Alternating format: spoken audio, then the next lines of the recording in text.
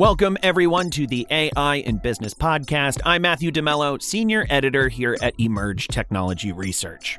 Today's guest on the program is Jason Wells, Chief Technology Officer at Pattern. Pattern is a tech company that builds an AI-driven platform for helping businesses grow faster and sell more in e-commerce marketplaces. Jason joins Emerge CEO and Head of Research Daniel Faggella today to talk about the challenges developer teams and their managers face in integrating workflows, assessing engagement, hiring the right people, and beyond.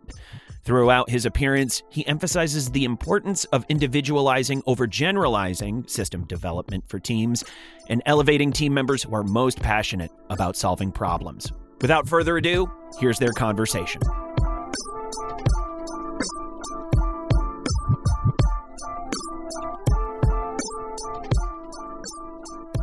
Jason, welcome to the show. Thanks for being with us. Thanks for having me, Dan. Yeah. And we're getting to talk about a topic that is dear to your heart as a CTO working with many, many talented technical people and working with talented technical people in your clients' companies as well. And this is building well-rounded product and development teams that involve data science. I think a lot of organizations have learned that running a bunch of data scientists sort of as if they're just regular software developers has been sort of a failing algorithm to get some great output and keep people productive. I'd love to get your take on maybe some of those mistakes you see people make and some of the best practices you wish more people knew about. Sure, that sounds great. Well, we think about dev teams in a very specific way, right? And we are such a data-heavy company that you really have to think about data science in a very similar way.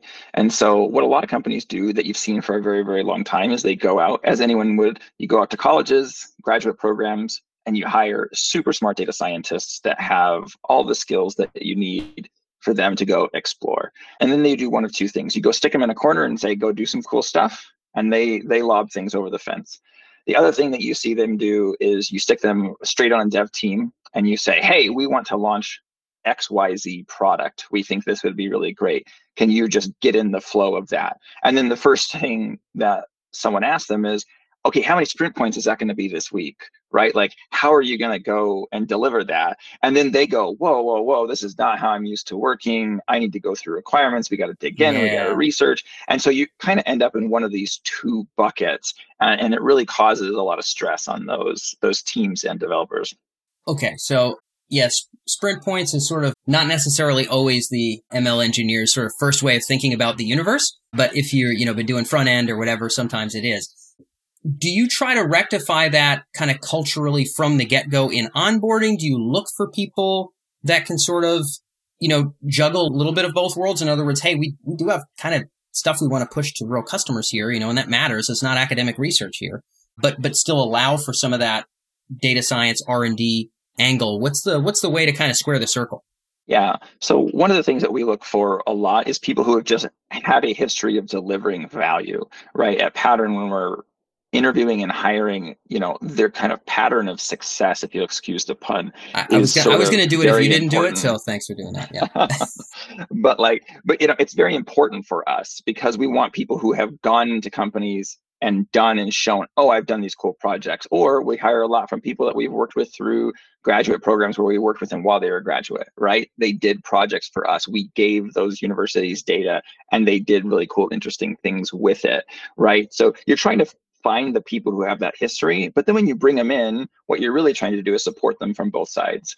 What you want to do is say, hey, I know you don't really love the data engineering aspect of what you have to do, and maybe it's not your skill set, right? Some people it is. Some people really can get in there like, man, I'm a SQL wizard. A lot of data scientists know just enough to get that going, right? And then you sort of have the MLOps side, right? How do I deploy it? Are you deploying it on Google? Are you using AWS SageMaker? A lot of times they've never used these tools before. And so what you're really trying to do is say, how do I make it the easiest possible for them to come and slot in and say, I'm a really smart person. I have a history of solving great problems. Can we support you from both sides with sort of our processes and things that we've set up so that they're not going and saying, geez, how am I going to deploy this ML model? We say, okay, great. You wrote the model. You did some really interesting things. Okay, we're going to support you with kind of our MLOps, site reliability, DevOps types of things. And then when you go and say, hey, I'm spending a lot of time writing these SQL queries or they're not very performant, you go, great. I have this really awesome data engineer and he's going to help you out and really make that scale. Got it. So support from both sides from the get-go. You mentioned sort of the ever-present grumbling around data engineering. Are there every now and again folks that like that part of the muck work? Because the common complaint is, well, 80% of your time is going to be dealing with these, ugly databases or, horribly unharmonized data that you're going to have to sort of do all the juggling and exporting and hoopla with. Have you found that it's great to find people who like that to be part of their work? Have you found that it's great to hire people specifically for that so you can keep your general data scientist away from that? Or how are you tackling that inevitability? Yeah, good question. So one of the things that I think we like to have people who have that skill set. I don't think they need to be experts in that skill set. What you want someone to do is they're not afraid to go get their hands dirty and say, I got the data and solved my problem. What you don't want them to then have to do is say, oh, I need to now operationalize this. You wrote these great batch pipelines. That's going to run over the course of 6 hours. I need to operationalize that and bring that down to running it at a much faster. I need it to run much more often, right? And so that's where I find that bringing in people who are data engineers by trade, right? Those are the times that it can really help you accelerate. And then if you have someone who's maybe not as a SQL wizard as you maybe would have helped, that data engineer can help them accelerate and answer questions and say, hey, I'm looking to get this data, or I can't get this combined correctly. And they go, great, yeah, I've got your back. But really it's for that next level of support when you're trying to scale that product, not, trying to add a level of bureaucracy or dependency by saying, hey, I rely on a data engineer to get me everything exactly how I need it. Yeah. I would rather use that as an optimization at a later step.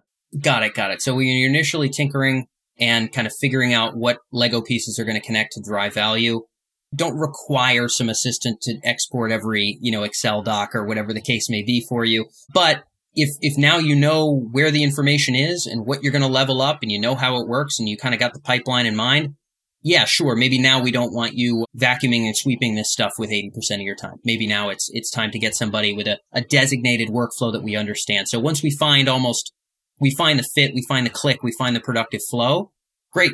Now we can make it a real handoff. Am I nutshelling this correctly? Yeah, 100%. Because what you really want is the person who's driven to solve that problem, and they're going to go, and like you say, we don't have to crack that nut perfectly, but I want people who are smashing down doors, looking for stuff. I'm digging through data, trying to get it done. That's the real skill set that you want. You want people to be able to get their hands dirty that way. Yeah. Somebody who's like, I'm too good to do any handling of dirty data whatsoever. I mean, that's obviously not really going to function well in a company that needs to move fast. And I guess that sort of naturally takes us into our second theme and topic, which you and I had talked about off mic, Jason, and I felt like, okay, there's a lot here that we could have fun with. And this is sort of balancing the strengths of data science talent, maybe ML engineers, other folks along those lines, with sort of their own desires, where they want their career to develop, where they like to spend their time. There might be some things that you could have a great PhD do, and it would be unbearably, amazingly wonderful for the business in terms of value, but they're never going to sit there and do that and just that for 4 months straight. It's just not going to be the life that they want. There clearly is a balance there, right? Because, I mean, of course, they need a job that they like. You guys also need to get enough done to compete in the marketplace. How do you think about striking that balance? Yeah, that one has been a little bit more of a journey for us, but I feel like we've come to a really great place. So one of the things that we do is we do segment our data scientists from our typical development teams. So they are not coming in and saying, oh, here's what the backlog is. Here's what you're going to be working on this week. There is a portion of that, right? We need that support. We want them involved in the continual development, especially of models that they've explored and taken, and then we need to productionalize. You want them continuing to improve on that model. One of the problems with just a complete throw over the fence model is once they throw it over the fence to the dev team, we want an iteration 2, and now they don't know how to get back into that code. It's not their same model. It was completely redone. So that's one thing you try and protect. And so you kind of carve out and say, hey, here's our product requirements. X% of your time is going to be driving towards the product. And then the other side is sort of, hey, we want you talking with the business. We want you talking with people on the front lines of doing what we're doing. We want you talking with executives at our company about what we feel like the problems are that we need to solve. And then what you want to do is say, okay, they see the big broad themes of this is really important. This is super impactful for somebody, right? I'm hearing a lot about this. And you want them to go in their sphere of what they're responsible for. You want them to go and explore and come back and say, hey, look at some cool, proof of concepts that I've done. Or, hey, we ran this cool analysis. I think we could really do something with this, right? And then we, sit around and we'll have frequent meetings where we're meeting with the business or meeting as a group. And sometimes it's like, hey, that's really neat. When we kind of think about it from a business perspective, maybe it's a little gee whiz. Maybe it's, oh, wow, that is like super amazing. I could go sell that all day long. Or, wow, that'll really improve the efficiency of our team. And what you're trying to do is give them enough vision and access to the right people to explore. And then they're bringing those to the teams. And we're kind of swatting away the ones that were like, yeah, interesting, but not now or not at all. And, oh, wow, those are the really big, diamonds we want to pick up. And then here's ones that we want to consider for the future. Yeah, that balance of vision time versus, let's call it throwing your shoulder into it, right? Where you already know, hey, this product's got to get built. We've got to get these data pipelines up and running. This recommender has to be leveled up. Here's, we need a way to be able to measure performance on this. Whatever the thing is, there's work. And then there's sort of the vision side, the 3M model, so to speak, a little bit, right? So do you guys kind of calibrate that balance differently just based on the predilections of the team member? Maybe if they're plowing forward and that's what they like to do, great. Or do you sort of have a general mandate of, hey, here's kind of going to be project time or product time or whatever. And then here's going to be sort of a little bit more of the pie in the sky periods where we can find new ways to connect the dots? Or is it very individualized, I guess? Yeah, I think it is a little bit individualized. It depends on what I would consider like the season of the product life cycle to some degree, right? So what you're really looking for is that seasonality of, at first, you almost always have a lot of exploration and you get a really big peak of exploration and talking through things and ideating and, hey, these are the problems that we need to solve and things like that. Then you sort of come down into that valley. We've kind of taken away some of the big ones. And then we've established a product roadmap where we're saying, this is what we're working on this quarter, or this is what we're working on next month. And what you're trying to do is always be involved at that point saying, hey, these are big priorities from us from a product perspective. We need you to spend the time helping to move those things along. And let's try our best. And this is something that sometimes is hard, but what we really strive for is, how do I feel like one team working towards that when we're in that season of work? You're really wanting them to, maybe sometimes it could be as much as 50 or 60 or 70% of their time, right? That in that particular season, okay, what coordination do I need to do with our MLOps engineer? What coordination do I need to do with our data engineers? Oh, we were pulling that from a non-scalable source. How do we retool that? What little things do we need to work out? How do we tweak it to fit the business case? But then what you're trying to do is get them in there, unblock those barriers. And then what you want them to do is, they're going to start going into the next season of things, right? Where it's like, okay, I'm exploring a little bit again while that product's being worked on. And sometimes they're bouncing between that depending on how heavily loaded our data scientists are. They could be sometimes popping between 2 or 3 things that are sort of in product lifecycle. You could be, and sometimes it's like very, very exploratory, but I do feel like it's a very kind of a seasonal type of approach. When it comes to, I guess, keeping that balance happy, I'll close on this note. You have the realities of the business, which feel like the seasons here. This is just sort of what we need to focus on. This is where we sort of need to move. And our level of flexibility sort of has to work around that. That sounds realistic. It sounds like a nuanced take that probably people should consider. Is there anything from like a technology or enablement standpoint that allows teams to switch between those two modes that for you feels productive or feels like it frees them up? Because I know that anything that will keep them out of muck work would be sort of like happy times. Are there any things, whether it be processes or tech, that for you are like, hey, limiting the felt sense of grind, like these are kind of tips and tricks people should probably know about? One of the tips I would say is you never want to move completely into full down, heads down implementation, right? That thing, when it's just like 100% of your time for very long periods of time, can feel very grinding. So there always needs to be some level of exploration, even if it's just, oh, I'm refining the next project that's going to be coming up or working with the business. The second one is, I think from an enablement perspective, is never cutting them off from the business themselves. I think sometimes this can be, you see this in development teams a lot, right? Where sometimes the developers can be very cut off from the business. You're getting it from your product manager, you're coming in and they're telling you what to do, and you move on to the next thing and the next thing and the next thing. And that's always a balance you have to strike in normal dev teams. But that's like death for data science teams, I think, right? You really want them to have access always to that vision and that kind of what are the problems that the business is experiencing firsthand. It may seem duplicative. You're like, well, I have a product manager that does that. They can tell you what the big problems are. But I think data scientists have a very interesting way of looking at problems and saying, I want to go explore that.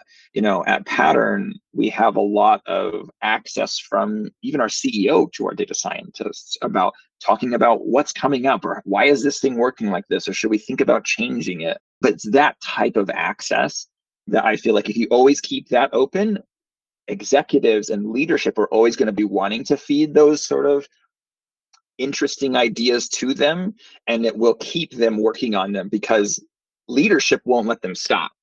And so then you do have to it's more of a forcing function to say, okay, well, I'm going to have to fence off some of the time for regular dev work, but I've got to let them continue to explore because leadership's going to start complaining, saying, hey, where are my data science guys? Why don't I have access to it? Why do they say that they can't work on anything because they're so busy on this project? So I think that is an interesting balance and may seem a little bit counterintuitive, and it's probably a little dangerous, but I know one of the things we talk about at Pattern is giving people the freedom where you want to feel a little bit uncomfortable, right? You're giving them enough freedom that I go, oh, geez, I feel a little bit uncomfortable with that freedom. That's probably the right spot to be, because if you feel completely comfortable, you're probably stifling them. Wow. Reasonable rule of thumb for yourself in your own career, but probably decent management advice as well, Jason. I like the fact that, we talk a lot about AI being a team sport. Really tough to just tuck data scientists in a dark corner and think they're going to solve real world problems. You're talking about the importance of having that bandwidth as being kind of a center to keeping these folks productive and keeping them motivated. I think that's an excellent point to end on, and something that hopefully for our listeners, that point of the team sport is going to be bringing it around in a loop from many past episodes. So Jason, thank you so much for the very technical perspective on this and sharing some of your best practices. It's been great to have you on the show. It's been a pleasure, Tim.